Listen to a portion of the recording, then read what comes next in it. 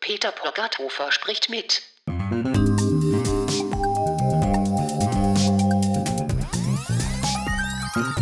Spricht mit. Hallo und herzlich willkommen.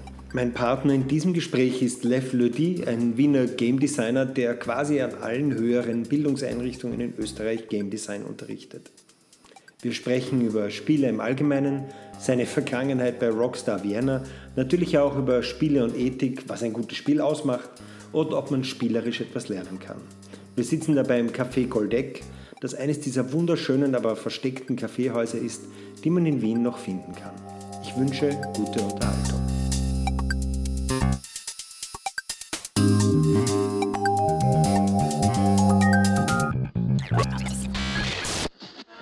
Ja, herzlich willkommen bei Peter Poggathofer spricht mit. Mein heutiger Gast ist Lev Lodi.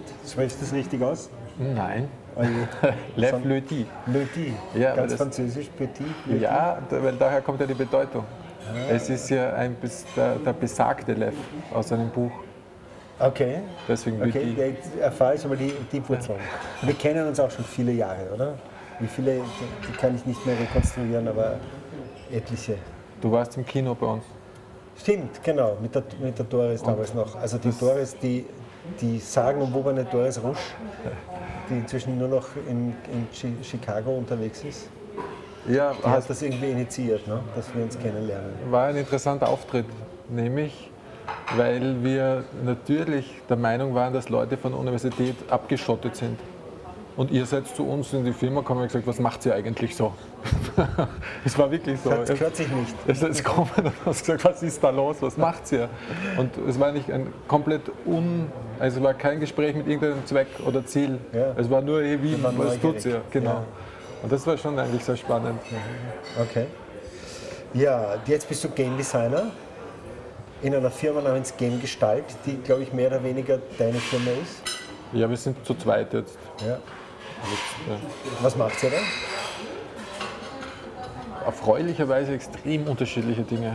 Also auch wirklich unterschiedlich. Von einem Spiel für ein Theater in Freiburg, wo 100 Theaterbesucher 24 Stunden im Theater gelebt haben in unserer Welt. 24 Stunden? Ja. War da was stinken? Nein, aber auch. Also es waren auch sehr, sehr besoffene Party, okay, aber sie haben nie raus dürfen. Also die Party und alles hat in der Unterwelt, in diesem Theater stattgefunden. Mit 2 Dörfern und 24 Tonnen Sand zum Graben mit den Händen und so. Von 9 in der Früh bis 9 in der Früh oder von Abend bis Abend? Von 15 Uhr am Nachmittag bis 15 Uhr am Nachmittag. Dankeschön. Von 15 Uhr, aber da kippt man ja um, da kippen ja die meisten Leute um. Nein, es sind natürlich ein paar gegangen, aber weniger als wir eigentlich befürchtet haben. Schlafen die Leute nicht? Schon. Die haben ja auch in der Schlafhöhle, die sie sich leisten haben müssen als Dorf, auch natürlich schlafen können. Okay. Die besorgen sich das selber, die Schlafplätze. Ja. Also es ist sehr wild, allein darüber könnte man lange reden. Ja, da werden wir noch ein bisschen drüber reden dann. Also das war die eine Seite, das sagt von dem bis zu einem Spiel für traumatisierte Kinder zwischen 8 und 12. Das klingt jetzt wilder, als es eigentlich ist. Ich finde die Geschichte wirklich interessant, nämlich es geht eigentlich darum, einen möglichst schnellen Verknüpfungspunkt zu finden zwischen dem Therapeuten und dem Kind. Okay. Und jetzt lässt der Therapeut praktisch das Kind ein Spiel spielen, wo es gar nicht wesentlich ist, um was es geht im Spiel. Hauptsache, es wird nicht weiter traumatisiert. Es soll nur Punkte da drinnen haben, über die dann der Therapeut anknüpfend reden kann. Also es gibt praktisch Anknüpfungspunkte, wo man sagt, aha, was macht er da, warum ist das so? Und dann ist das Gespräch dann im Vordergrund. So ist das gedacht. Dass man sozusagen Projektionen findet. Auf die Art, man bietet Projektionsflächen an. Genau, also interessant. Das Kind ist in einem Thema drinnen, weil es das spielt und interessiert und emotional im Spiel steckt, wie es ja sofort jedes Kind ist. Und da hat man dann, wenn man dort anfängt, natürlich eine Nähe. Spannend, ja. Ich muss jetzt trotzdem ein Stück zurückgehen. Du warst ja bei Rockstar Vienna früher, stimmt das? Ja. eine Geschichte, die sich irgendwie ganz plötzlich aufgelöst hat. Ich weiß auch schon, was jetzt kommt. Deswegen die Frage, ob ich über irgendwas nicht reden will. Ja, das ist ja okay. Ich habe mir gedacht, wenn, dann wäre das spannend auszunehmen, aber ich habe auch dazu eine Meinung. Nein, aber das ist ja damals zerplatzt irgendwie, der Vienna. Es wurden ja über Nacht aus der Zentrale heraus aufgelöst und ich glaube, das hat auch einen großen Spillover sozusagen erzeugt von Leuten, die sich mit Spielen auf verschiedensten Ebenen beschäftigen in die Wiener Szene hinein und hat viele Firmen gegründet, ultimativ, oder? Auf jeden Fall. Es waren ja 130 Leute, glaube ich, 150 Leute am Schluss bei Rockstar und die sind ohne zu wissen, ja noch arbeiten gegangen in der Früh und haben dann erfahren, die Firma ist zugesperrt, weil plötzlich amerikanische Sicherungsleute vor der Firma gestanden sind. Ja. Ich muss sagen, dass ich das selber nicht mehr erlebt habe, weil ich freiwillig 10 Tage davor die Firma verlassen habe. Okay, verstehe. Um im Avaluk zu gründen. Ah ja, das habe ich gar nicht gewusst. Aber da habe ich die Leute noch kannt und ein befreundeter Game Designer hat mich angerufen in der Früh um 8. Ich habe natürlich länger geschlafen, ich habe nicht mehr dort gearbeitet. Und er hat dann gesagt, Lev, stell dir vor, es ist alles aus. Und da hatte ich keine Ahnung gehabt. Der ist dort normal in die Arbeit gegangen und die Tür war einfach abgesperrt mit Sicherungsleuten. Das ist schon sehr krass. Ich glaube, die Mitarbeiter dürften dann in Begleitung von so Sicherheitspersonal zu ihrem Arbeitsplatz gehen, um sich die persönlichen Dinge zu nehmen und wurden dann wieder hinausgeleitet und das war das letzte Betreten dieser Räume. Ne? Sie haben noch, also bei diesem Weg hinein zu ihrem Platz, haben Sie bei den 2 Chefs vorbei dürfen. Die haben selber das erst in der Nacht erfahren. Haben dann praktisch die furchtbare Aufgabe gehabt, denen zu sagen, ja, es tut uns voll leid, wir wissen es auch nicht, es ist einfach so, wie es ist, die Firma ist geschlossen. Und dann sind die Leute auf dem Platz und dann auf einem anderen Weg unten im unteren Stockwerk wieder raus, damit die sich nicht begegnen, die neu reinkommen und die rausgehen. Also Hollywood-Niveau. Ja, das könnte man einen Film draus machen. Wahnsinn.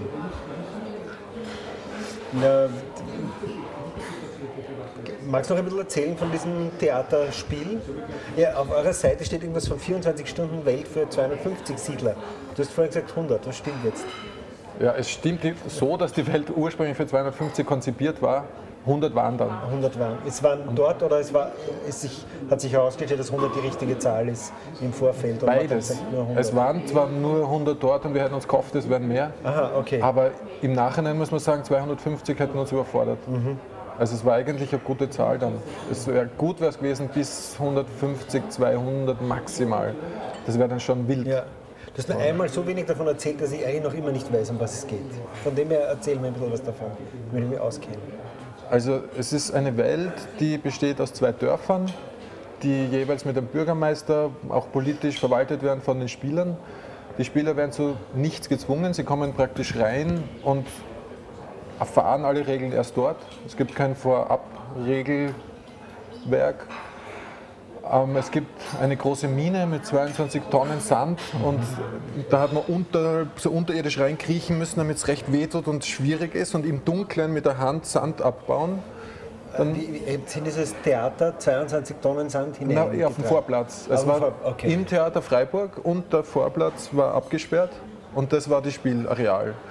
Die Leute sind am Nachmittag hin und haben eben dann diese 2 Dörfer gegründet. Es hat eine Unterwelt gegeben, eine Oberwelt.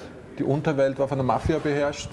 In die hat man überhaupt nicht hinein können. Es war praktisch abgesperrt mit 2 wüst aussehenden Schergen.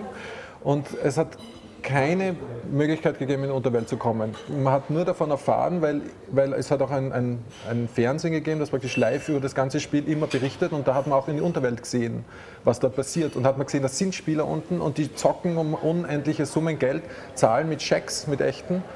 Also mit echten heißt, wie man es kennt, unterschreiben, Zahl raufschreiben, damit zahlen und Bier kriegen und alles, was man will. Und da wollen alle hin. Das war uns auch klar und das hat auch so funktioniert. Alle wollen in die Unterwelt. Und in der Unterwelt waren auch von diesen 100 Spielern welche? Naja, eben. Die Spieler haben gesehen, das sind welche unten. Wie kommen die rein? Weil es hat keine... Aber waren das jetzt welche von denen? Ja. Und erst dann gerüchteweise, wirklich von Spieler zu Spieler, weil ein paar auf die Idee gekommen sind, hat sich dann herumgesprochen, man muss Bedienstete der Unterwelt, Mafiose bestechen, das ist die einzige Möglichkeit. Okay. Und so war das dann die Regel. Und der Bestechungspreis war ganz unterschiedlich. Also das war abhängig von der Anzahl der Spieler in der Unterwelt. Je mehr unten sind, desto teurer ist es geworden, damit es immer eine Elite bleibt, die unten ist. Dann hat es eben weitreichende politische Möglichkeiten gegeben für die in der Oberwelt zur Gestaltung des Wirtschaftssystems und des politischen Systems. Also man hat ein Grundeinkommen installieren können für sein Dorf. Okay. Und das hat geheißen Sozialismus. Da hat man dann Sozialismus eingeführt. Und das war super spannend, was damit passiert ist.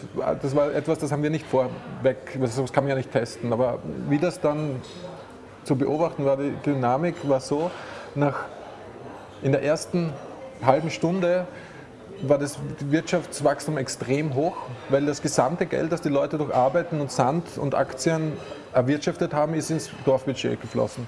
Deswegen war das überdimensional hoch und sie hätten auch ganz hohe Kredite aufnehmen können.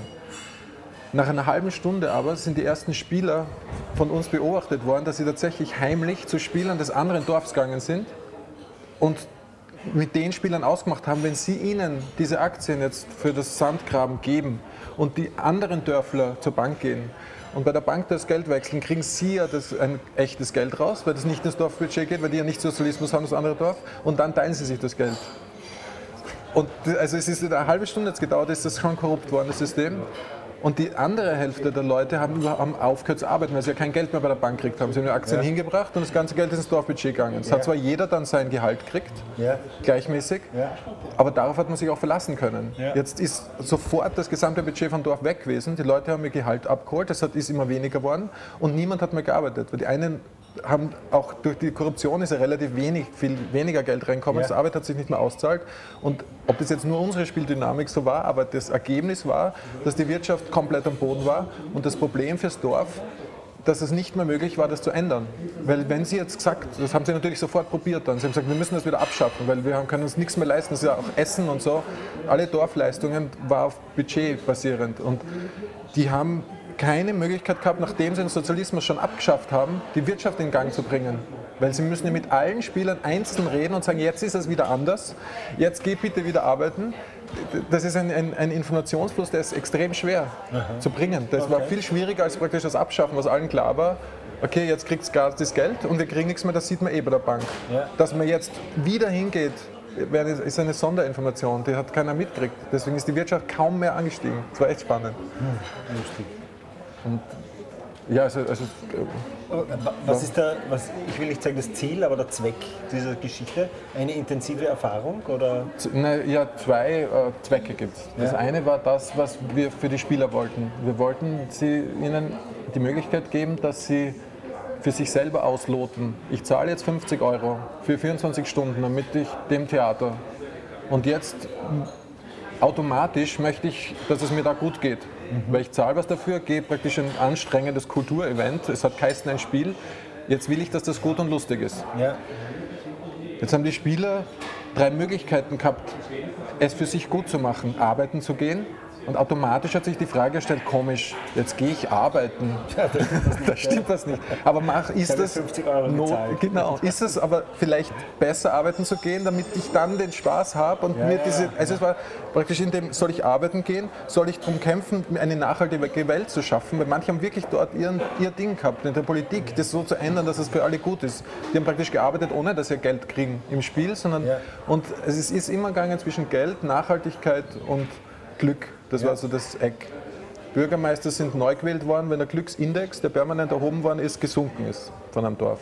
Dann ist Bürgermeisterwahl. Solange der Glücksindex gleich oder steigend war, ist der Bürgermeister geblieben. Jetzt war immer der Bürgermeister, der sehr weitreichende Macht gehabt hat, also war Diktator ähnlich. Der war im Prinzip in der Verpflichtung, den Spaß für sein Volk zu bringen. Deswegen haben wir sagen können, als Macher des Spiels, uns ist wurscht, wir müssen die Bürgermeister schauen, dass es lustig ist. War das irgendwie Technologie unterstützt? Haben die Leute ein Computerding mit sich rumgetragen? Genau, wir haben Studenten aus Hamburg gehabt, die sind permanent durch den Raum gegangen und haben die Leute gefragt, zwischen 1 und 10, wie geht es Ihnen gerade? Finden Sie es gut? Und dann hat man dort seine Stimmung abgegeben und das ist dann automatisch... Diese Studenten, die hatten ein Tablet oder irgendwas? Genau. Und das ist dann halt in der Statistik gegangen und von dort ist das abgelesen worden, der Glücksindex. Ah ja, okay. Aber die Leute selber haben nicht irgendeine Technologie in die Tasche bekommen. Also, Nein, das war also, wir haben real zugeschaut, nicht. Ja. Und also es war alles ganz real. Die Spieler sind dorthin und haben halt Papiergeld, also wir haben 350.000 Blüten gedruckt. Blüten war das Spielgeld. Das heißt, dass wenn man jetzt am Anfang hat man mit einzelnen Scheinen auch Sachen kaufen können, und aber durch die Inflation und durch die teuren Sachen, weil Wohnungen hat man mieten können, also man hat sich auch richtigen Luxus kaufen können, hat man Pakete an Geld gebraucht, weil es nur einer Scheine gegeben hat. Und dadurch war das also, man hat es gesehen, wenn die Leute reich waren, weil die sind mit Säcken voller Geld herumgegangen. Und das war interessant. Ja. Und genau, das zweite Ziel, das war das wir wollten die Spieler in die Möglichkeit versetzen, wir wollen selber das Glück schaffen und auch die Möglichkeit haben, das ganze System zu ändern und das Wirtschaftssystem und das politische System. Unser geheimes internes Ziel war zu testen, ob unsere Theorie richtig ist. Und zwar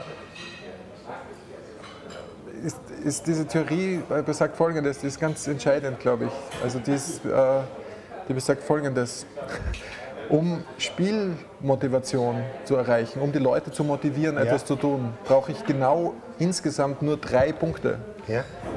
Dann passiert's. Ja. Das eine ist, ich brauche eine glaubwürdige Bewertung meiner Handlung.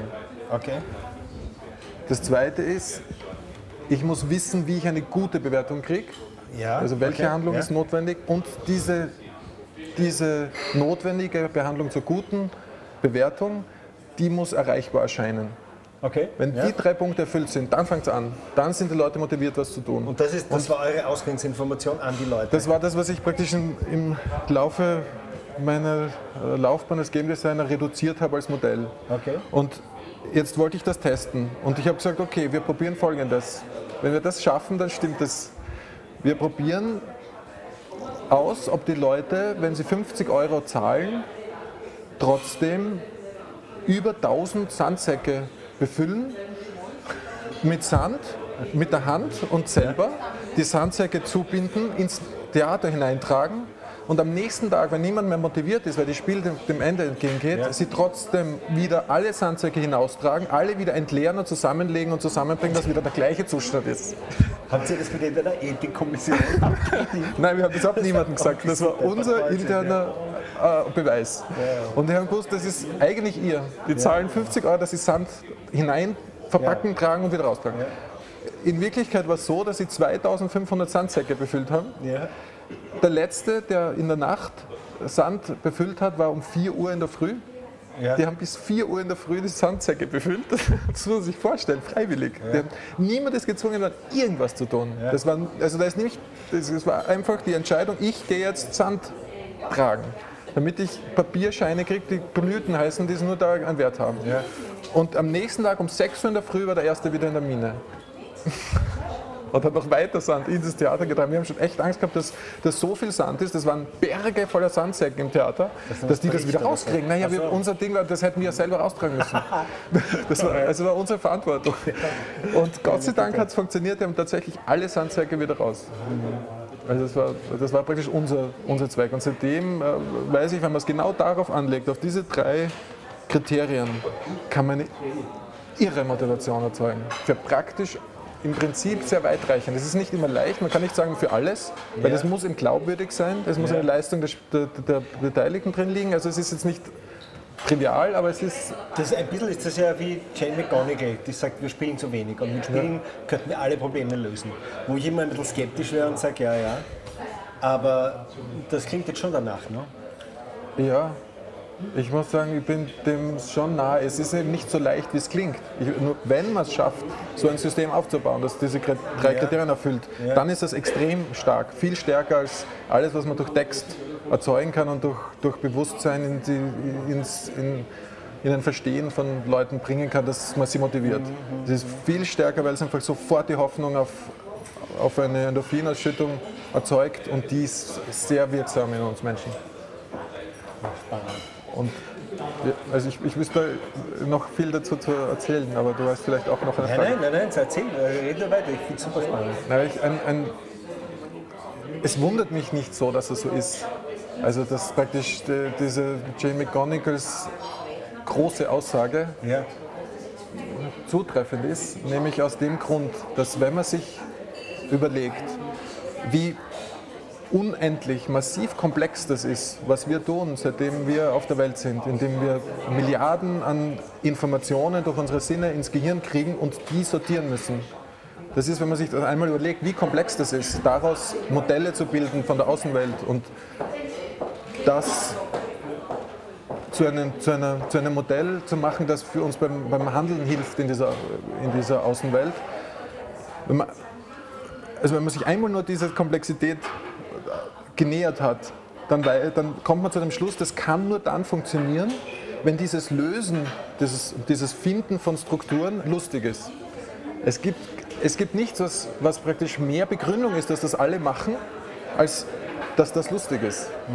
Wenn das nicht lustig wäre, das Finden von Mustern in allem Chaos, würden wir das nicht schaffen. Ja, das ist lustig, im Interaktionsdesign gibt es gerade seit ein paar Jahren eine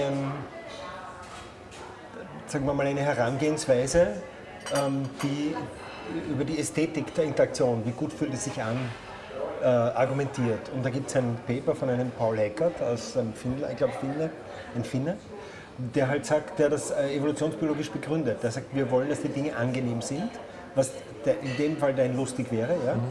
Und die Dinge sind aber dann für uns angenehm, wenn man, wie er dann immer zeigt, aus einer evolutionsbiologischen Sicht daraus zeigen kann, dass wir uns auch vorteilhaft sind. Das heißt, die Evolution hat uns so gemacht, dass die Dinge, die für uns vorteilhaft sind, auch für uns angenehm sind. Ja? Das wird zwar manchmal pervertiert, wie zum Beispiel Zucker. Ja? Zucker ist für uns sehr angenehm, aber wir haben zu viel davon. Früher war er ein knappes Gut, eine Mangelware, und da war es sehr gut, dass wir Obst essen, wo viel Zucker drinnen ist, weil das für uns gesund ist. Heute ist es nicht mehr ganz so. Der Zucker verführt uns eher dazu, zu viel von diesem Kram zu uns zu nehmen. Aber wenn sich Dinge gut anfühlen, ja, dann ist der Grund meistens dafür, weil sie für uns auch besser sind. Ja.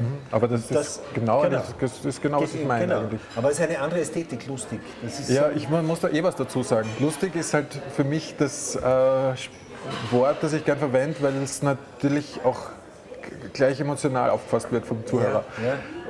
Lustig heißt jetzt nicht, dass es permanent zum Lachen anregt, sondern so wie einer 10 Jahre trainieren kann, um dann am Mount Everest zu stehen, der wahrscheinlich bei seinem 10-jährigen Training nicht die ganze Zeit nur das sehr lustig findet, ist das, was ich meine, ist die Hoffnung auf den Moment praktisch auf den Moment der guten Handlung, wo ich die glaubwürdige Bestätigung, jetzt habe ich es geschafft, jetzt habe ich gut gehandelt, der ist es, der treibt uns an. Deswegen im Antreiben muss es noch nicht lustig sein. Da würde man dann sagen, wir sind Endorphin-Junkies. Ja, ne? genau. Weil der Moment schüttet ja Endorphine aus, die machen uns zufrieden und glücklich, könnte man jetzt vereinfacht sagen. Und insofern sind wir natürlich Endorphin-Junkies. Ja, ne? genau so würde ich das. Wir wollen diesen Erfolg haben und wollen, dass wir uns gut fühlen nachher. Es ist auch stofflich wirklich ähnlich vieler Drogen. Es ist nur, der Unterschied ist sehr wesentlich auch, dass es halt über so lange Zeit entwickelt worden ist im System der Natur, dass es sehr ausgeglichen wirkt. Also es macht niemanden auf lange Sicht unglücklich, wenn er lernt und Erfolge hat und im Spiel Spaß hat. Und nur das unnatürliche System einer plötzlichen puren Zufuhr von Drogen bringt das Gleichgewicht aus dem Gleichgewicht. Ja, lustig. Ich meine, weil du auch, lustig sagen, weil du auch sagst lustig, ich glaube, dass das Spielen und Spaß ist ja ein Begriffspaar, das zwar sehr oft zusammenfällt, aber ich glaube, du hast das jetzt ganz gut aufgelöst, dass Spaß vielleicht nicht der richtige Begriff ist, sondern dass es ich sage immer gerne, es geht um diese Selbstwirkungserfahrung. Ne? Es geht um dieses Gefühl, dass man etwas tun kann, dass man effektiv ist. Ja? Dass man etwas bewirkt und einen Einfluss hat, der wieder zurückwirkt. Ja, das ist eben dieses Argument der glaubwürdigen Bewertung hilft uns auch zum Beispiel zu erkennen, dass es eben nicht lustig sein muss, sondern dass es sehr hilfreich sein kann, dass man es sehr ernst nimmt, weil es natürlich glaubwürdiger wird in dem Moment. Oder wenn man eben sieht, dass es eine Auswirkung in der Welt hat, wird es sehr glaubwürdig, weil es ja tatsächlich da ist. Und Oder es wird sofort klar, warum kompetitive Spiele gut funktionieren, weil es eine sehr glaubwürdige Bewertung ist, gegen einen anderen Menschen zu gewinnen. Oder warum Scheitern gut ist. Da gibt es ja die Diskussion, die ja eigentlich leicht zu beantworten ist, warum sind Spieler so zwiegespalten zwischen der Freude zu gewinnen und der Freude zu scheitern. Eigentlich ist es ganz leicht beantwortet, weil jedes Scheitern natürlich die Glaubwürdigkeit des Gewinns extrem erhöht. Also so viel glaube ich gar nicht dahinter. Das ist Ich glaube, das ist ja eins von diesen drei, jetzt sind wir schon wieder bei der Jane McGonigal, das ist eins von diesen drei zentralen Stärken von Menschen, die viel spielen, die Jane McGonigal aufzählt, ist ja dieses positive Herangehen an das Scheitern. Dieser Glaube, dass man aus dem Scheitern etwas lernt und damit weiterkommt. Was ja in unserem Schulsystem zum Beispiel krass unterrepräsentiert ist.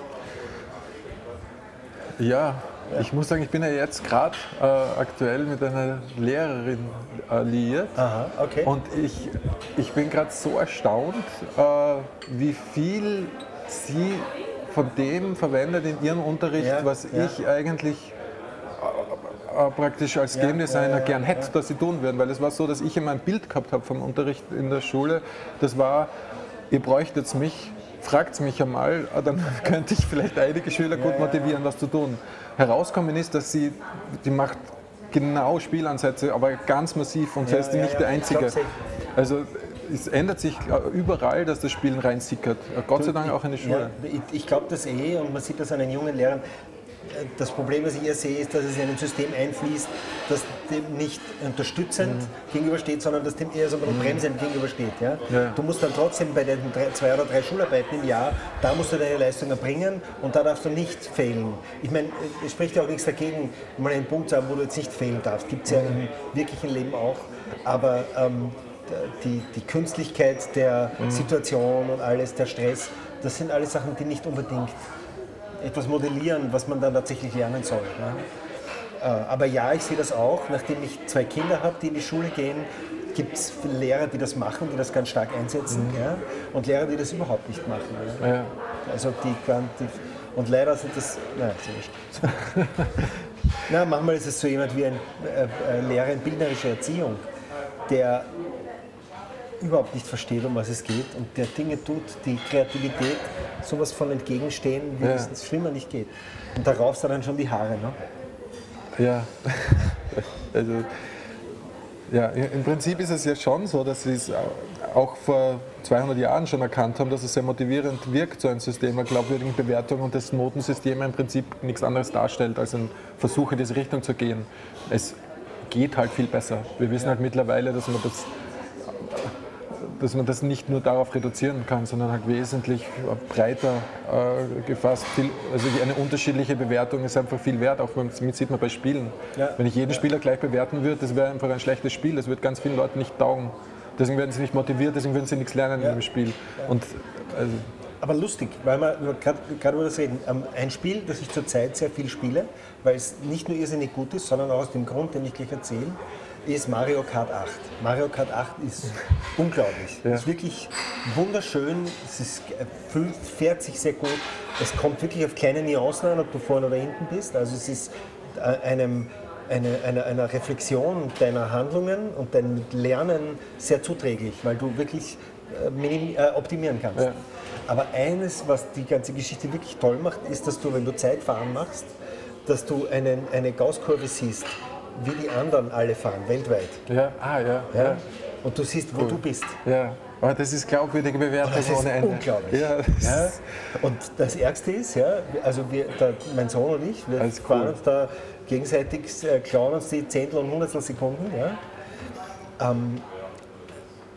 Aber zum ersten fehlen uns 15 Sekunden in 3 Runden. Ja. 15 Sekunden in 3 Runden. Ja. 5 Sekunden pro Runde. Wir haben nicht einmal den Ansatz einer Idee, wo wir diese 5 Sekunden herholen können. Ja? Wir können uns den runterladen, diesen Geist. Ja. Ja? Wir können ihn runterladen, wir können ihn zuschauen, wie er fährt.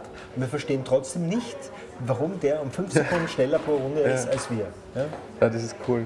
Man muss jetzt noch was, darf ich ganz kurz was sagen? Ich bin ganz begeistert von der Geschichte, die werde ich gleich einbauen.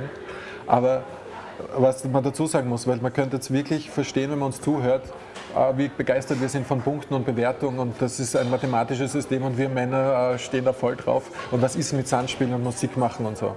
Und da ist, finde ich, schon finde ich die Überlegung dann gerechtfertigt zu sagen, dass es eigentlich nichts anderes ist. Also wenn ich Kinder beobachte oder auch nicht nur ich, dann sieht man sehr stark, dass die sich selbst natürlich bewerten, indem wie sie das nachbauen und nachspielen, was sie am Tag erleben und das sich gut anfühlt, wenn es echt ist, wenn das System funktioniert, wenn man mit dem Matchbox-Auto einparkt und dann stellt man nicht das Auto rein. Das fühlt sich nicht gut an. Das muss man genau zurück mit dem Anhänger, so dass es genau die Schwierigkeit hat, die es hat. Und deswegen ist also die Selbstbewertung ist natürlich sehr glaubwürdig, weil die ist nicht ganz in echt ist die nicht zu belügen. Also, meine damals kleine Nichte, die hat immer Stau gespielt mit den Spielzeugautos. Ja. Das vorderste Auto 5 cm weiter schieben, das nächste 5 cm dran schieben. Ja. Ich weiß, dass wir gespielt haben, mein Bruder und ich haben Anstellen zum Bandwettbewerb gespielt. Wir haben uns stundenlang nur angestellt. Ja. Und was wir machen beim Anstellen, wir sind über den Kasten, da an die Schlange, wo natürlich niemand war, weil wir nur zu zweit waren, haben uns stundenlang über den Kasten in der Schlange, das war ganz ein hoher Kasten im Wohnzimmer, da drüber gekrabbelt, war ganz schwer raufkommen. Da oben war die Schlange entlang und dann runter, und bis wir endlich drankommen sind und dann mit dem Federballschläger ist es dann ab. Richtig, und wir haben sogar hinter den Kopf spielen können.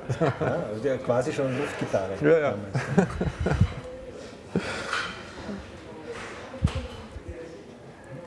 Mit Spielen ist es ja bei uns in der Gesellschaft eigentlich, glaube ich, schwerer, also gerade im deutschsprachigen Europa, als in anderen Kulturen, weil Spielen eigentlich ab über 16 Jahren allgemein als Zeitverschwendung betrachtet wird. Und zwar nicht nur in der Außensicht, sondern sehr oft auch in der Innensicht. Ja.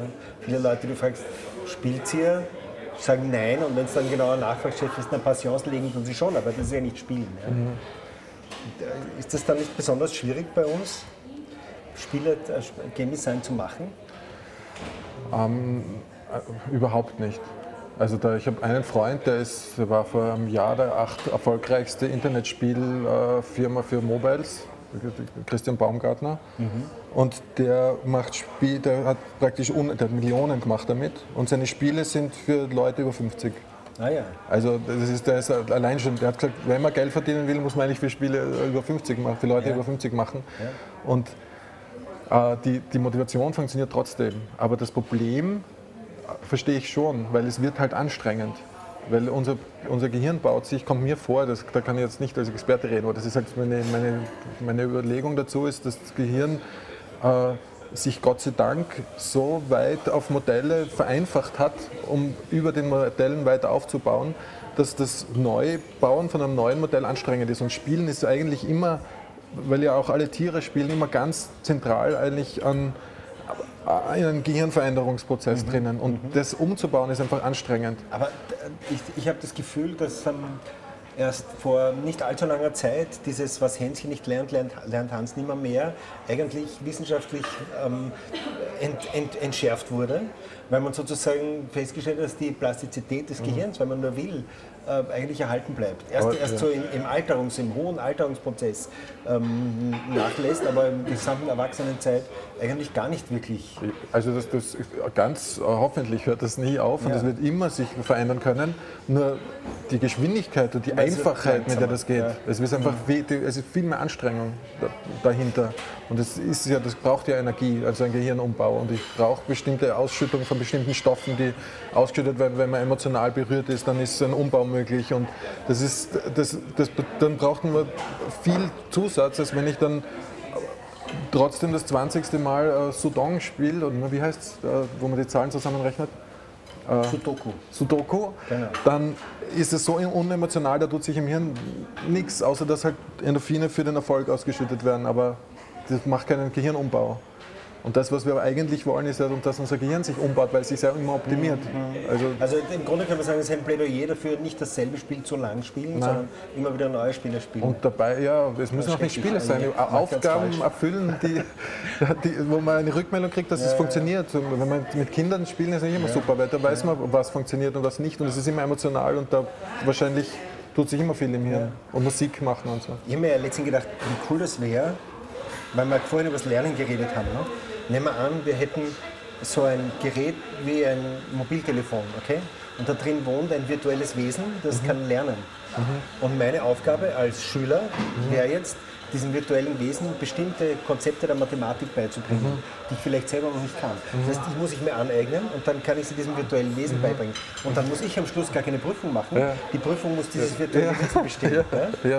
Und wenn ich es schaffe, diesem virtuellen Wesen diese Grundkonzepte der Mathematik beizubringen, dann kann ich sie eigentlich auch schon. Ne? Ja. So weit sind wir noch nicht. AI ist irgendwie schwierig, denn das Lernen und auch diese Feedback-Loops zwischen Mensch und Gerät im Lernen, die sind, glaube ich, noch zu herausfordernd. Aber im Endeffekt war das ein super lustiges Spiel. Ja. Ja, hier ist dein Tamagotchi, würde unsere Generation sagen. Ja, dem bringst du jetzt Mathe bei. Und in 3 Wochen macht das Tamagotchi einen Test und wenn es besteht, dann hast du diesen Teil von Mathematik positiv absolviert. Ne? Aber ich würde, also finde ich sehr spannend, also würde ich auch sofort haben wollen, dieses Tamagotchi. Ich würde aber, glaube ich, noch mehr mich freuen dran an der Arbeit, nur ein System zu erfinden. Das ist noch gar kein Tamagotchi, das macht nichts anderes eigentlich als binären Datenstream aus dem Netz zu lesen, eigentlich, also eine untere Schicht vom Internet, nicht auf Textebene, sondern wirklich praktisch die Binärdaten. Ja. Und wenn ich es schaffe, mein einziges Ansinnen dieses lesenden Programms soll sein, dass es einen Unterschied findet, den nicht ich hineinprogrammiert habe im Datenstream. Das wäre meine, auch wenn ich das schaffe, dass es auf einen Unterschied kommt, der nicht in der Struktur des Programms schon veranlagt ist, dann ist das, glaube ich, in weiterer Folge auch möglich, so einen Tamagotchi zu bauen. Aber wir sind noch nicht so weit, wir schaffen es bis jetzt eigentlich noch nicht einmal dieses System zu bauen, dass es von allein so einen Unterschied konstruiert aus dem Chaos. Aber ich weiß auch überhaupt nicht, wie man es angehen soll. Das ist ein verdammt schwieriges Problem. Aber das finde ich spannend, weil das ist vielleicht schon möglich. Also man müsste irgendeinen Willen reintun zum Beispiel und das wird, ob der Willen das dann zu stark schon abbildet, ist ganz schwierig. Was bist du eigentlich von deiner Ausbildung her? Ich weiß das gar nicht. Ich habe TU so ein bisschen anstudiert in Graz, Telematik, 2 Semester im Prinzip. Und dann Multimedia Art in Salzburg. Das ist eine Fachhochschule, Multimedia Art. Naja. Jetzt habe ich noch einen anderen Ausflug, nämlich wenn wir nochmal auf das Erwachsenenspielen zurückkommen, dann ist das ja oft assoziiert mit Spielen wie zum Beispiel in letzter Zeit dieses Hatred. Ich weiß nicht, ob du das gelesen hast, dass ja da ziemlich an die Grenzen von ich weiß nicht, von dem geht, wo wir sagen, cool, ein neues Spiel, ja, sondern irgendwie das ziemlich deutlich überschreitet. Jetzt kommt der Punkt. Du hast ja auch mal in so einem Spiel mitgearbeitet, wenn ich mich richtig erinnere. Ich weiß nicht mehr, wie es heißt. Aber was, Hitman? War das? Nein, war nicht Hitman, aber es war mindestens so schlimm. Ein ähnliches, ne? Ich weiß nicht mehr, wie es heißt. Ist auch wurscht. Es war echt sehr gewalttätig und es hat mir jeden Tag wehgetan, jetzt ehrlich. Also ich habe mir gedacht, man wird es gewohnt und ich bin es nicht gewohnt worden. Nach einem Dreivierteljahr im Spiel arbeiten war ich es nicht gewohnt. Ja. Ich habe die Testspiele immer wegschauen müssen bei Szenen. Also war echt ein heftiges Spiel. Und ich muss sagen, ich diskutiere das sehr kritisch, das Thema. Und deswegen ist der Punkt natürlich auch immer ein bisschen ein schmerzender Punkt für mich, dass man mir sagen kann, hey, du warst ja selber. Diese kritische Sicht, dazu ist es auch Voraussetzung, dass man tief genug drinnen gesteckt hat. Sonst kann man das ja nicht. Viele Diskussionen kommen von außen, von Menschen, die gar nicht spielen oder die Spiele, die nur zuschauen, wenn andere spielen. Und da ist es recht schnell so, dass man sagt, oh mein Gott, was machst du da in diesem Spiel? Nichts als Leute niedermetzeln, aber tatsächlich, wenn man dieses Spiel spielt, kriegt das einen ganz anderen Spin. Es gibt auch diese nette Initiative, diese Spiele mit Eltern in einem LAN-Party zu spielen, damit sie einmal selber erleben, was das heißt und was dann sehr stark die Perspektive ändert. Aber ich glaube, es gibt Spiele, die diese Veränderung tatsächlich nicht schaffen, wo du, auch wenn du drinnen bist, dich immer unwohl fühlst. Ne? Ja, genau. Ich glaube, da zählt dieses Hatred ganz deutlich dazu. Ne? Ja, und also es gibt die Spiele, die haben ein grauenhaftes Level, dass man immer berührt ist davon und da sehe ich einfach keinen Grund drin, dass es sie geben muss. Ich würde es jetzt auch nicht verbieten, weil ich nicht glaube, dass es jetzt direkt eine direkte schlechte Folge hat für die Gesellschaft, so ein Spiel. Also ich glaube nicht, dass man gewalttätige Handlungen setzt, eher wenn man das Spiel gespielt hat. Aber es hat insgesamt einen schlechten Einfluss auf die Gesellschaft. Das ist eher meine Angst eigentlich. Ich habe das Gefühl, wenn es so egal und normal wird, permanent in einer Konfrontation mit Gewalt zu leben und aktiv zu sein und das irgendwo in der Existenz zu haben, auch wenn es nur virtuell ist, dann ist das Thema einfach permanent auch Teil in der Welt. Es ist halt in der Welt da. Und ich bin sehr froh, dass wir ein Gewaltmonopol haben in Österreich und dass wir das versuchen rauszuhalten. Und ich glaube, das war ein schwieriger, langer Kampf, der könnte auch wieder verloren gehen, wenn man so wieder reinholt, irgendwie so stark. Das ist eher so jetzt nicht theoretisch begründete Angst, das ist mein Bauchgefühl dazu. Wobei wir jetzt wirklich explizit von den extremen Spielen, da geht es nicht um irgendeinen, ich sage unter Anführungszeichen, harmlosen Shooter, sondern da geht es wirklich um die Spiele, wo das ganze Spielprinzip um nichts anderes sich dreht als um das. Ne? Ja.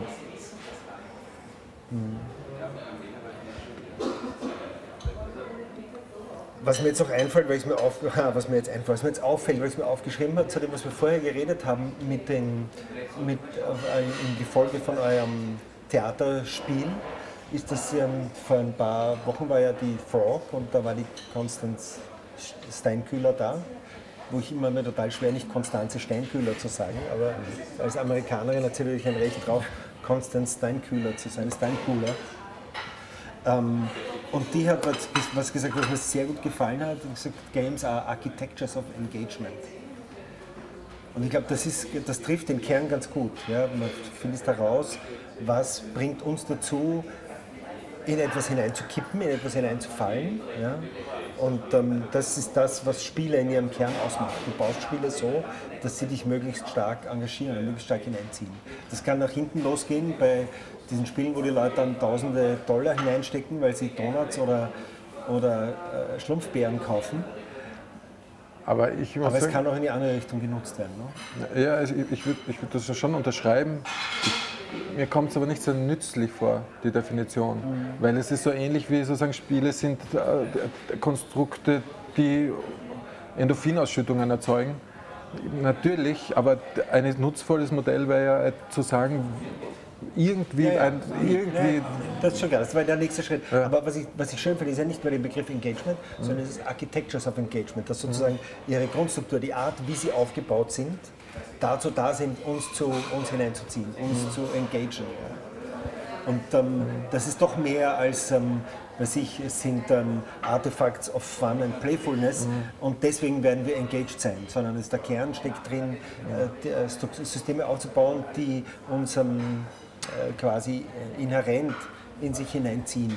Ja, es können wahrscheinlich jetzt nur Informatiker verstehen, deswegen ist das nicht so super die Aussage wie Ihre Aussage, aber ich würde lieber sagen, dass Spiele sind Architekturen sind schöne Systeme zur Messung menschlicher Handlung. Okay, ja. Und das hat gleich mal direkt dann, das könnte man in der Vorlesung verwenden und sagen, mit dem macht es jetzt ein Spiel bis nächstes Mal und dann müssten sie, wir müssen jetzt irgendein Messsystem machen, wo wir irgendwas messen und das wäre wahrscheinlich ein motivierendes System, was da rauskommt. Ja. Das ist lustig, weil in einem anderen Talk, bei derselben Frog, hat der Jonas Linderoth eine sehr lustige Geschichte erzählt vom schwedischen Militär. Also ihr Institut war da involviert mit dem Militär und er war am Anfang sehr skeptisch, bis er Folgendes beobachtet hat. Die machen da ihre Übungen und diese Übungen zeichnen sich dadurch aus, dass das Feld, in dem sie stattfinden, einfach ganz stark begrenzt ist. Ja? Also da geht es um Team A versus Team B, Red versus Blue. Und, aber das Areal, in dem stattfindet, ist komplett begrenzt. Das führt sofort dazu, dass die das ein paar Mal gemacht haben, lernen, dass sie sich am Rand aufhalten, weil da kann man nicht hintergangen werden von den anderen. Ja? Das heißt, alle rennen an den Grenzen entlang und begegnen sich an den Grenzen entlang gehend dann, was natürlich vollkommen unrealistisch ist und du lernst nichts für den realen militärischen Konflikt, sondern nur etwas für dieses Spiel. Ja. Ja? Und ich glaube, insofern, was du sagst,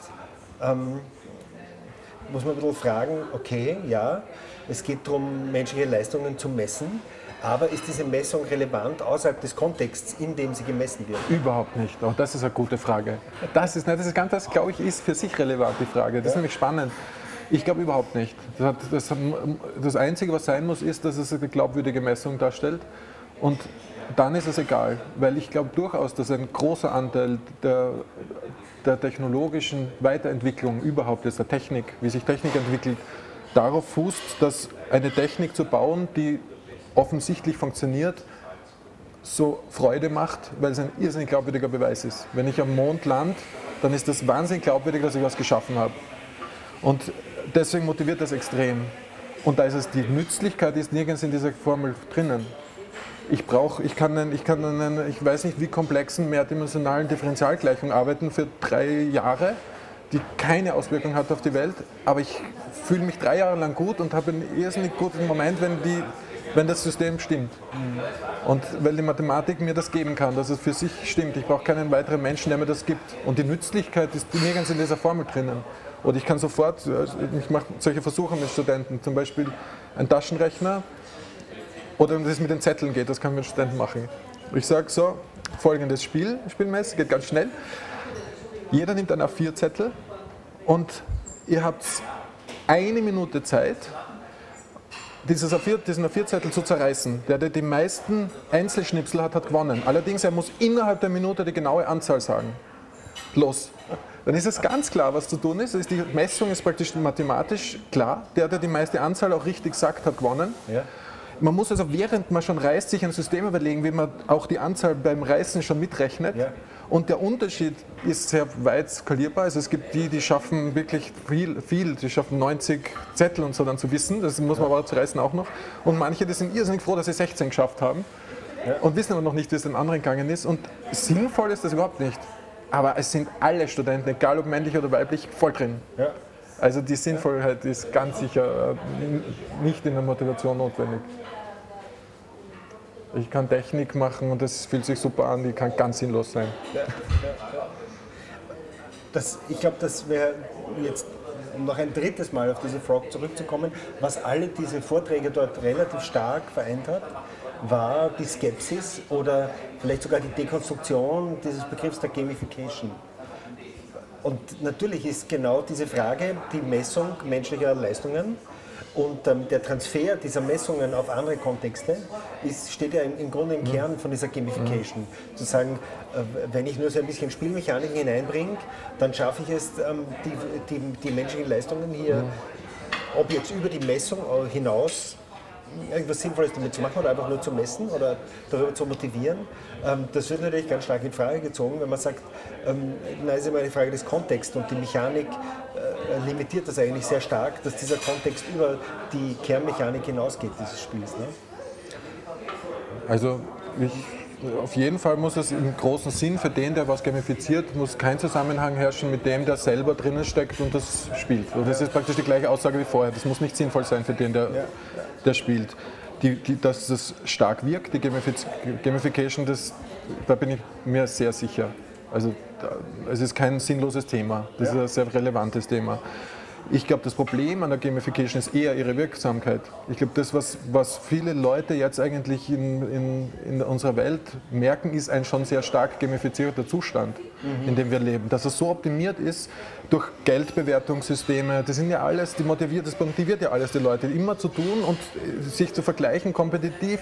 Alles, was im Spiel wirkt ja auch in der Gesellschaft. Und das ist schon so optimiert, dieses System, weil es der Wirtschaft hilft, aber es ist auch wurscht. Die macht halt das System sehr stark im Moment, dass man leidet unter der Gamification, glaube ich. Weil man jetzt sagt, okay, ich kann das so gut, ich gamifiziere die Welt jetzt noch weiter. Da könnte man eher sagen, das ist aber vielleicht eventuell nicht gut für die Gesellschaft. Einfach weil es eben so stark wie Drogen einseitig, unnatürlich, nicht glücklich macht auf lange Sicht, ist so ein reines Gamifizierungssystem praktisch, das greift so direkt an, ich will das und das und das machen, auch sinnlos, dass das schlecht für den Gesamtzustand sein kann. Ich habe immer den Eindruck, dass diese Gamification-Mechaniken immer nur sehr begrenzte Wirkungsdauer haben. Ein paar Monate und dann entflutscht einem das wieder. Ne? Und auf der anderen Seite, also Wenn mir jetzt einfallen würde, wie dieses System heißt, so ein Diabetes-Assistent auf dem Handy, könnte man sagen, so ein kleines Monster, das deine Diabetes quasi repräsentiert. Auf dem Handy ist eine Firma aus Wien, aber mir fällt jetzt nicht ein, wie das heißt. Ich weiß ja nicht. Vielleicht heißt es SUGR, Sugar. Es ist genau mein Metier, aber ich weiß es trotzdem nicht. Vielleicht finde ich es noch raus. Und der Dreh an der ganzen Geschichte ist die, dass du dir dieses Monster zum Freund machst. Das heißt, es gamifiziert nicht, dass du brav deine Sachen machst, diese zig Messungen am Tag und alles, sondern es stellt deine Krankheit als ein tatsächliches Monster dar, gibt damit eine Angriffs- und Projektionsfläche mit dem Ziel, dass du dir dieses kleine Monster zum Freund machst. Und das ist zu dieser Krieg gut gemacht. Und das ist ein ganz spannendes Konzept und ich glaube, das kann auch sehr gut funktionieren. Also die haben tatsächlich haben die sehr, sehr, sehr konsistente Nutzerzahlen. Und das nicht Gamifizierung wird oft so gern verstanden als dieses, ich nehme so ein paar Punkte und dann nehme ich Achievements und dann nehme ich Badges und dann habe ich diesen Faden-Task und dann klebe ich dir an den richtigen Stellen hin und schon wird aus dem Faden-Task à la Kazam ein interessanter Task. Und ich glaube, das zieht nicht, das macht uns nicht glücklich. Nein, und das gilt das Gleiche, was für Spieler gilt. Also werden halt einfache Spiele mit einfachen Strukturen, hat man sehr schnell auch satt, weil sie nichts mehr machen mit uns, wenn wir sie können und beherrschen. Und MySugar heißt es, MYSUGR. Kannst du mal anschauen, das ist wirklich finde ich ein sehr spannendes Produkt. Und jetzt spreche ich zu den Hörerinnen und Hörern. Ja. Fällt mir da ein, vielleicht wäre es eine gute Idee, mit dem Kollegen, der das macht, auch so ein Gespräch zu führen, weil das natürlich auch spannend ist. Jetzt habe ich noch eine andere Frage, von wo wir anfangen können, nämlich Game Design. Was ist eigentlich Game Design? Nein, was macht Game Design anders als Design in anderen Kontexten? Vielleicht ist das die Frage. Weil Design gibt es ja, es gibt Grafik, Visual Design und es gibt Interaction Design, aber ich glaube, es gibt ein paar Dinge in Game Design, die ganz spezifisch und besonders sind. Also an sich vom Design her ist es, glaube ich, schon das Gleiche. Man versucht eine abstrakte Form real in die Welt zu bringen und etwas zu realisieren. Eine künstlich geschaffene. Genau. Ja. Und dieses Konstrukt kann wirksam sein. Und der Designer versucht, dieses Konstrukt möglichst wirksam zu machen. Und die Wirkung soll sein in der Spielindustrie, dass es möglichst viele Leute Geld ausgeben, um Probleme zu lösen. Und in der Gamification, um ein ganz spezielles Ziel zu haben und bei anderen Spielen, um ganz bestimmte Lerninhalte zu bringen. Und ich würd in dem Sinn zum Beispiel sagen, ich würde gerne ein neues Qualitätskriterium einführen bei Preisen und Computerspielbewertungen. Also zusätzlich praktisch. Ich will nicht abschaffen die Kriterien, aber ein Kriterium. Und das würde für mich auch einen guten Game Designer ausmachen, der dort eine hohe Kategorie, also der dort hohe Punktezahl erreicht. Das ist, man misst beim Beobachten des Menschen und bei der Befragung des Menschen, des Spielers, dessen Vielfältigkeit seiner Aktivität während dem Spielen. Wenn das praktisch kunstvoll und vielfältig interessant ist, was sich tut während dem Spielen, sollte das als positiv für das Spiel gemessen werden. Es wird zu sehr auf ästhetische also es wird zu sehr darauf geschaut, ähnlich wie beim Film, was ist das Spiel für sich, wie ist das Spiel anzusehen, was tut das Spiel in sich. Ich glaube, was man vergisst, ist, genau beim Spiel müssten wir eigentlich den Spieler anschauen und sagen, was erlebt der? Wenn man das feststellen kann, dass der irrsinnig viel neue Gedanken und Ideen entwickelt während dem Spielen, dann sollte das Spiel in dieser Kategorie hoch bewertet werden. Da würde zum Beispiel ein aus anderer Sicht sehr erfolgreiches und wahrscheinlich gut bewertetes Spiel wie Tetris wird da recht schlecht abschneiden. Und andere Spiele, also zum Beispiel Charade oder so, wird dort höher abschneiden als Tetris. Und diese Kategorie fehlt. Und ich würde sagen, diese Fähigkeit, die unterschiedlichen Kategorien, die bei so einem Game Design Preis dann verliehen werden, zu beherrschen und zu sagen, okay, wir haben den Auftrag, ein Spiel zu machen, das in dieser Kategorie gut ist, dann kann man das konstruieren. Das ist man gut unterscheidet natürlich im üblichen Review von Spielen daran, dass man ein Spiel dazu länger spielen muss, um vielleicht das auch selber zu erfahren, wenn man es schon nicht bei anderen beobachtet, sondern man könnte das ja quasi aus der Selbsterfahrung, aus der Selbstbeobachtung rausschließen. Ne? Ja, es müsste eigentlich so bewertet werden. Ja. Was eigentlich bei jedem Spiel ist. Man kann ein Spiel nicht bewerten, wenn man es nicht gesehen hat. Also in jeder Kategorie erfasst eigentlich, außer wirklich aus rein formal-ästhetischen Aspekten. Durchaus in dem Zusammenhang, ich glaube, es gibt einfach noch verschiedene, wie soll man sagen, Aufgaben, die Spiele für uns erledigen. Das ist schwierig, aber ich habe letztens eine Konversation zugehört, also ein Podcast, wo Leute miteinander reden.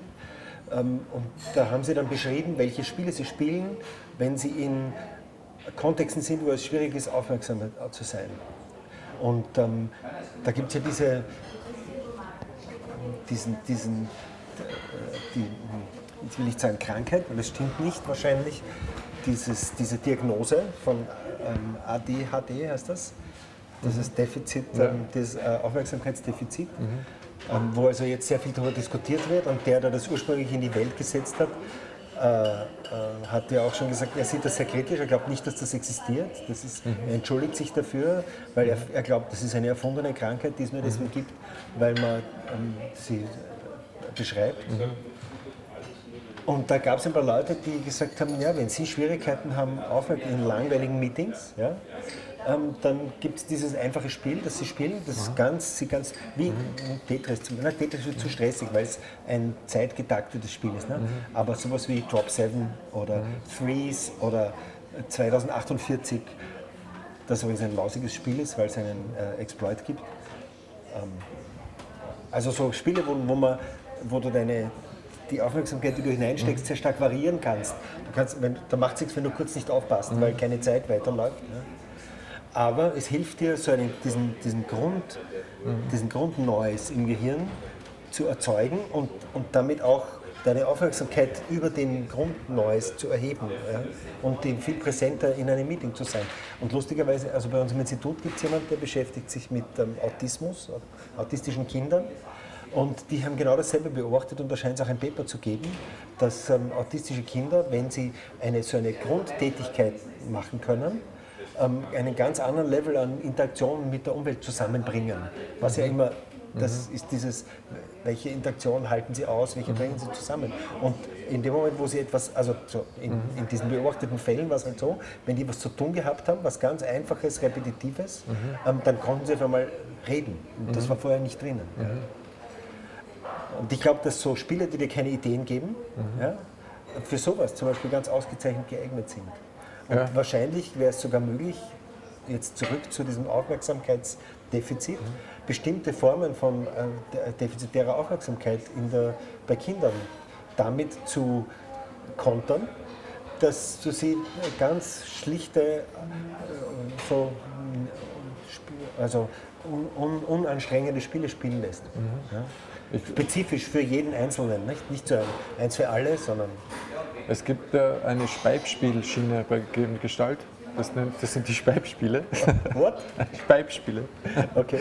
Und die finde ich durchaus auch interessant zu machen. Die haben eigentlich nur den Namen, weil das dann irgendwann, wenn sie mal rauskommen, irrsinnig marketingtechnisch wahnsinnig super ist, dass sie so heißen. Die Idee dieser Spiele ist, dass sie eigentlich was Ähnliches mit unseren Gehirnen tun, wie ins Feuer schauen oder Wellen zuschauen. Ja, okay. Und das ist, glaube ich, kommt aus der gleichen Lust eben, die wir haben, damit wir was wir vorher besprochen haben, dass man Formen erkennt in der Welt. Ja. Und das tut unser Gehirn einfach gern dauernd. Ja, und jetzt Spiele zu machen, wo ich eigentlich ganz ähnlich auch, oder Karten sortieren, das ist einfach, unser Gehirn mag das gern so in einem guten Rhythmus, in einer angenehmen Folge, praktisch vielleicht sogar Einfluss aufs Feuer zu haben, mit dem Feuer zu spielen. Ja. Und das sollen diese Speibspiele werden. Ja. Da gab es ja dieses Spiel von Peter Molyneux, wie haben das noch geheißen, wo diesen Würfel zerklopft hat, alle gemeinsam. Ah ja, ich weiß schon, ich weiß nicht, was es geheißen hat. Ja. Das ist im Grunde auch so ein Speibspiel ist. In dem ja, also ich finde ihn jetzt nicht blöd zu designen, es ist gar nicht so einfach. Ja. Also es hängt das sehr stark vom Timing ab und wie dass das nicht zu viel tut, aber auch nicht fad wird und das ist für jeden Menschen sehr anders da. Aber es ist auch eine interessante Aufgabe, da wird man natürlich in der Kategorie, die ich vorher beschrieben habe, ganz schlecht abschneiden im Preis. Ja, genau. Aber deswegen ist es nur ein Punkt. Es ist ja keine Qualität, viel ist gut, wenig ist schlecht, sondern es ist einfach eine weitere Information. Ja, und es ist, weil man in dieser Kategorie gewinnt, es ist schon, glaube ich, eine Meisterkategorie. Eine unterschiedlich hohe, spannende Aktivität im Gehirn zu erzeugen, das ist schon besonders schwer. Also das sind schon echt oft die coolsten Spiele, die man dann auch kennt, die das machen, die werden auch ewig lang nicht fad. Aber das ist auf keinen Fall die einzige Kategorie. Ja.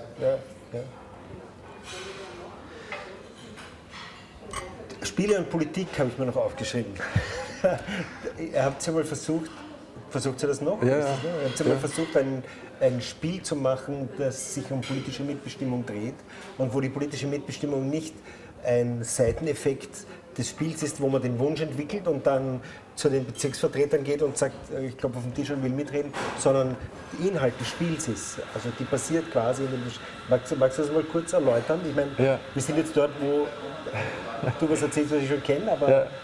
Aber nein, es gibt auch aber neue Entwicklungen. Das ist gut, ja. Und zwar... Aber fangen wir null an, weil außer uns beiden, von denen, die das jetzt hören, weiß das fast niemand. Okay. Ich fange gleich bei der neuen Entwicklung an.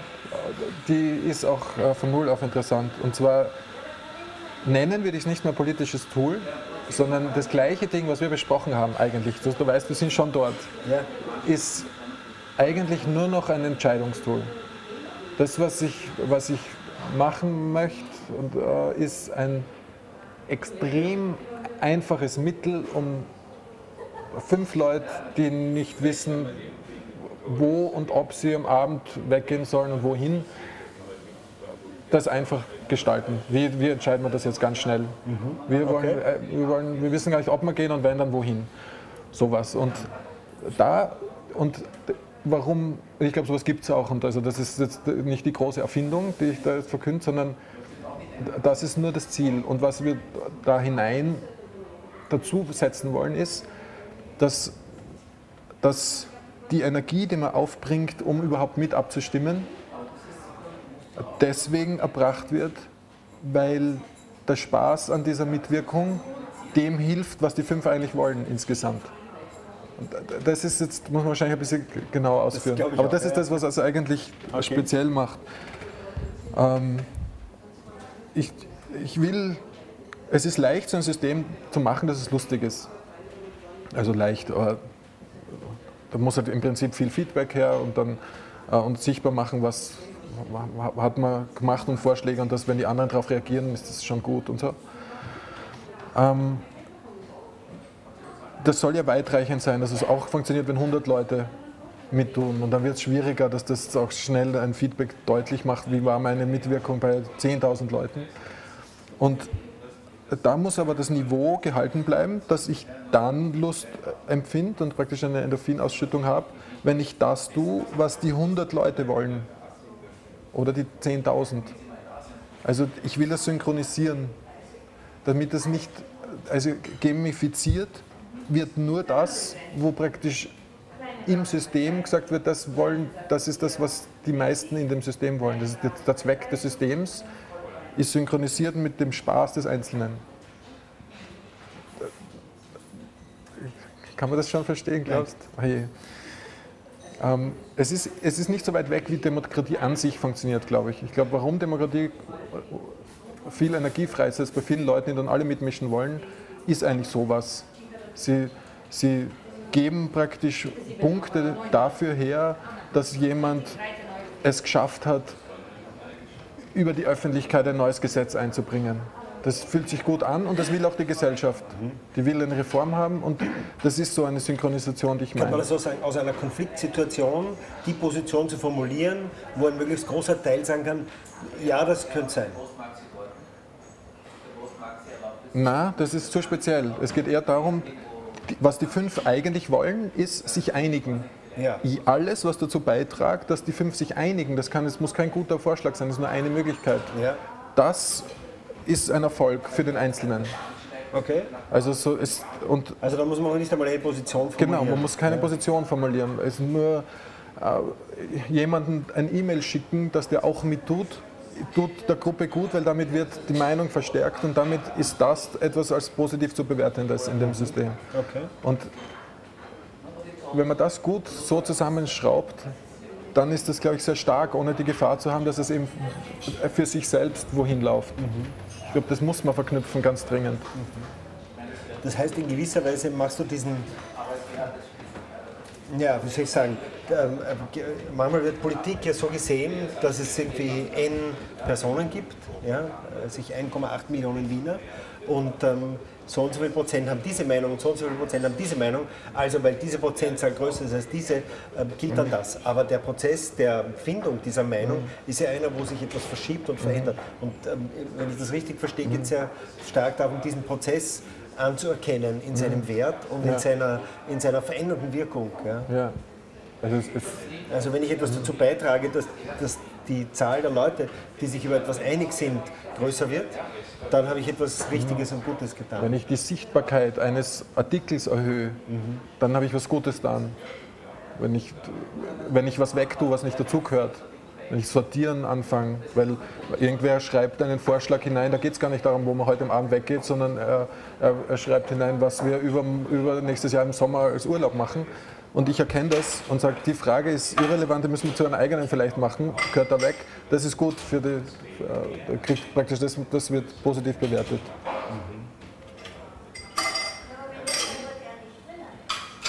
Du musst jetzt nachdenken. Das ist zum Grübeln. Ich glaube, das ist vom Neuigkeitsgrad ist es nicht so großartig.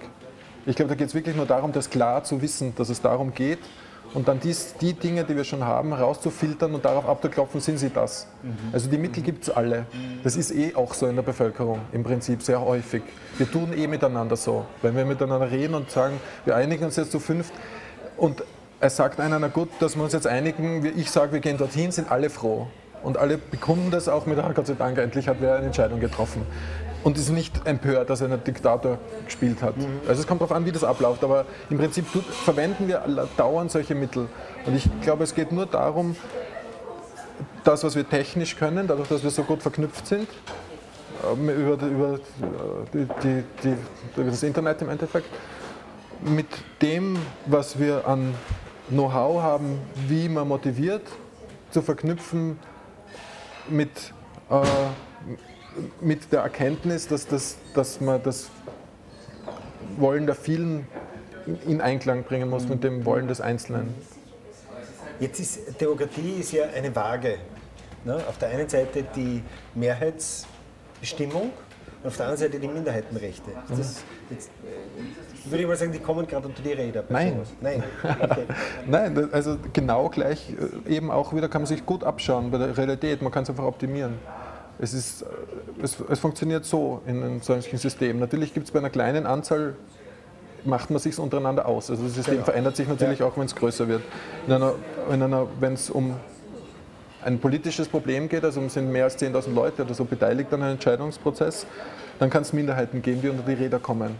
In so einem System muss es deswegen, finde ich, im besten Fall, muss jeder, der teilnimmt, Teil einer Minderheit sein. Also man muss sich zu einer Minderheit bekennen. Man kann sich eine aussuchen, man kann die auch wechseln unter bestimmten Bedingungen. In dem Moment, wo jeder Teil einer Minderheit ist, gibt es immer die Möglichkeit zu sagen einmal, einen Antrag zu stellen, hey, diese Frage, die gerade entschieden wird, ist eigentlich eine Minderheit betreffende Frage. Dann gibt es eine zweite Frage, die zu lösen ist, jetzt von der Gesamtcommunity, nicht inhaltlich die Frage zu entscheiden, sondern nur, ist es jetzt eine Minderheitenfrage oder nicht. Und das können Menschen, das hat man auch schon oft bewiesen, dass sie das trennen können, diese zwei Fragen. Und dass Leute, die zwar eigentlich gegen diese Minderheit zum Beispiel sind, durchaus trotzdem anerkennen können, dass die Frage diese Minderheit betrifft. Wenn das jetzt so entschieden wird, dann haben die tatsächlich einfach wesentlich mehr Stimmmacht in dieser am Schluss abschließenden Entscheidung. Und das ist eben auch wieder keine neue Erfindung, man kann es ein bisschen optimieren. Ich glaube, dass es gut ist für das Selbstverständnis, wenn jeder Teil einer Minderheit ist und sich da wo...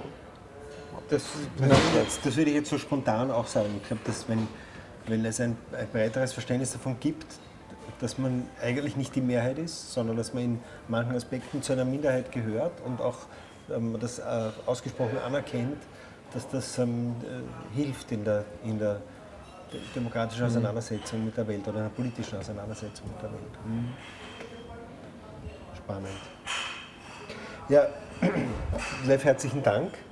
Magst du noch irgendwas am Schluss einbringen? Du kannst jetzt Links sagen, wo alle hingehen sollen, sich anschauen. Ja, du hast ja vorher schon Produkte gesagt. nennen, die alle sich jetzt unbedingt besorgen Ja, sollen. es gibt was Lustiges, leider noch nicht ganz fertig, aber das würde mich freuen, wenn mehr Leute darüber diskutieren würden. Ja. Und so, was wir vorher auch geredet haben, dass Menschen so gern Strukturen erkennen in ihrer Umgebung, ist eins der Strukturmittel, die wir dazu verwenden, ist die Sprache, um diese Struktur auszudrücken. Und jetzt gibt es eben unser Minty-Toons, wo ich nur diese Sprachengine rausgelöst habe und ein Spiel, man kann da mitspielen jetzt mit dieser Sprachengine, wo man Skripts schreiben kann und sich Sprache ausgeben lassen kann, die im Prinzip zufällig erzeugt ist. Und da kann man zum Beispiel auch Gedichte sich erzeugen lassen. Da drückt man dann einfach auf einen Knopf und kriegt ein Gedicht. Und was ich sehr gern zum Beispiel mache, ist das mit Studenten zu spielen und zu sagen, ich habe jetzt da ein Gedicht, das ist von einem ganz bedeutenden Autor und der hat das geschrieben, ihr müsst mir jetzt sagen, was bedeutet das, warum ist das, was ist im Hintergrund, warum hat er das geschrieben, was wollte er uns mitteilen? Und es ist... Aber böse. Nein, es ist gar nicht so tragisch, weil ich sage es Ihnen sehr schnell, dass es aus dem Computer kommt, es wird nicht weniger lustig. Es ist fast gleich lustig für die Studenten, nachher was rauszulesen, obwohl sie wissen, es war ein reiner Zufall, wo wirklich immer jedes Wort zufällig aneinandergereiht wird im Endeffekt bei unserer Engine. Und da dann das zu interpretieren und zu sagen, was da drinnen ist, das ist ein echt spannender Prozess. Und ich würde gern das mehr diskutiert haben und da Leute darauf aufmerksam machen, dass das cool ist, was wir da machen mit dieser Sprachengine. Ja. Wie heißt es nochmal? Das ist Minty-Toons und das ist der Composer dazu. Minty-Toons. Minty-Toons. Und die das findet man über die Gamegestalt Homepage. Und Ja. das ist Minty-Toons, Genau, das auch. erste Projekt, das aufgeführt ist. Ne? Oder sonst einfach composer.mintytoons.com. Okay, jetzt fällt mir noch auf, über was wir gar nicht geredet haben, ist über die Ausbildung, weil du ja, ich habe an fast jeder österreichischen höheren Ausbildungsstätte, wo Game Design unterrichtet wird, unterrichtest du auch. Und Ja. das ist ein eigenes Thema. Da Ja. Aber das reden wir vielleicht ein andermal, wir müssen ja nicht alles jetzt hier behandeln. Lev, herzlichen Dank. Danke auch. War sehr lustig. Ja, sehr spannend. Das ist Wie spannend, gesagt, ja. es geht eigentlich darum, dass wir mal Zeit haben, eine Ja. Stunde über was zu reden, wo wir sonst nie Zeit dazu Ja. haben. Und man bemüht sich so schön, sich auszudrücken und da versteht der andere auch besser, als würde man jetzt einfach dahin floskeln beim Kaffee. Ja, genau.